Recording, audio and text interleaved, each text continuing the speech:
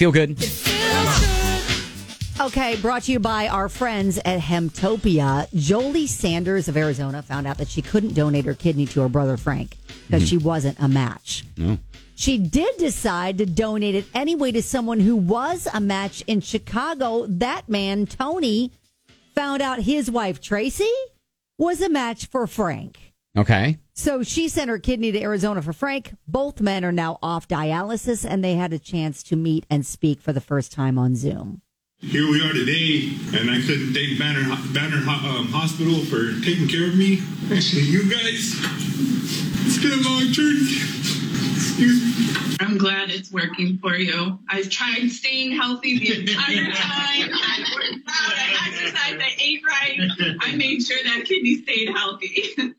That's so amazing. And you can see their story, do a deep dive into it at WDJX.com.